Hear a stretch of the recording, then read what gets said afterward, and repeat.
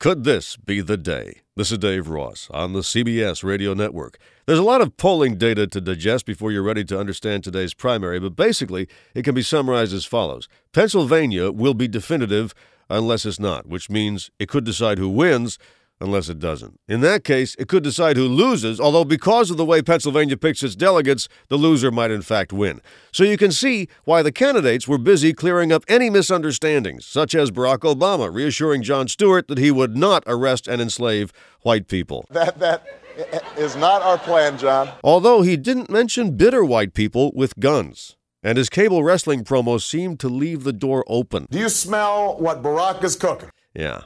Hillary Clinton displayed her superior grasp of American geography. I don't see how a Democrat gets to Pennsylvania Avenue without going through Pennsylvania. But she'll need a few more beers before she makes a convincing wrestler. You can call me Hillrod. Both, however, did prove that they have the ultimate qualification for president. They will say absolutely anything into a live microphone. And I will say this, if for any reason today's primary turns out not to be crucial, Indiana, North Carolina, and Guam will then become crucial. Unless they're not, which would make West Virginia, Kentucky, and Oregon crucial. Unless they're not, which would leave it up to Puerto Rico, Montana, and South Dakota. If it's not decided by then, I believe the plan is for the U.S. military to occupy undecided countries where the Democrats could then continue holding crucial primaries. Now this. This is Dave Ross on the CBS Radio Network.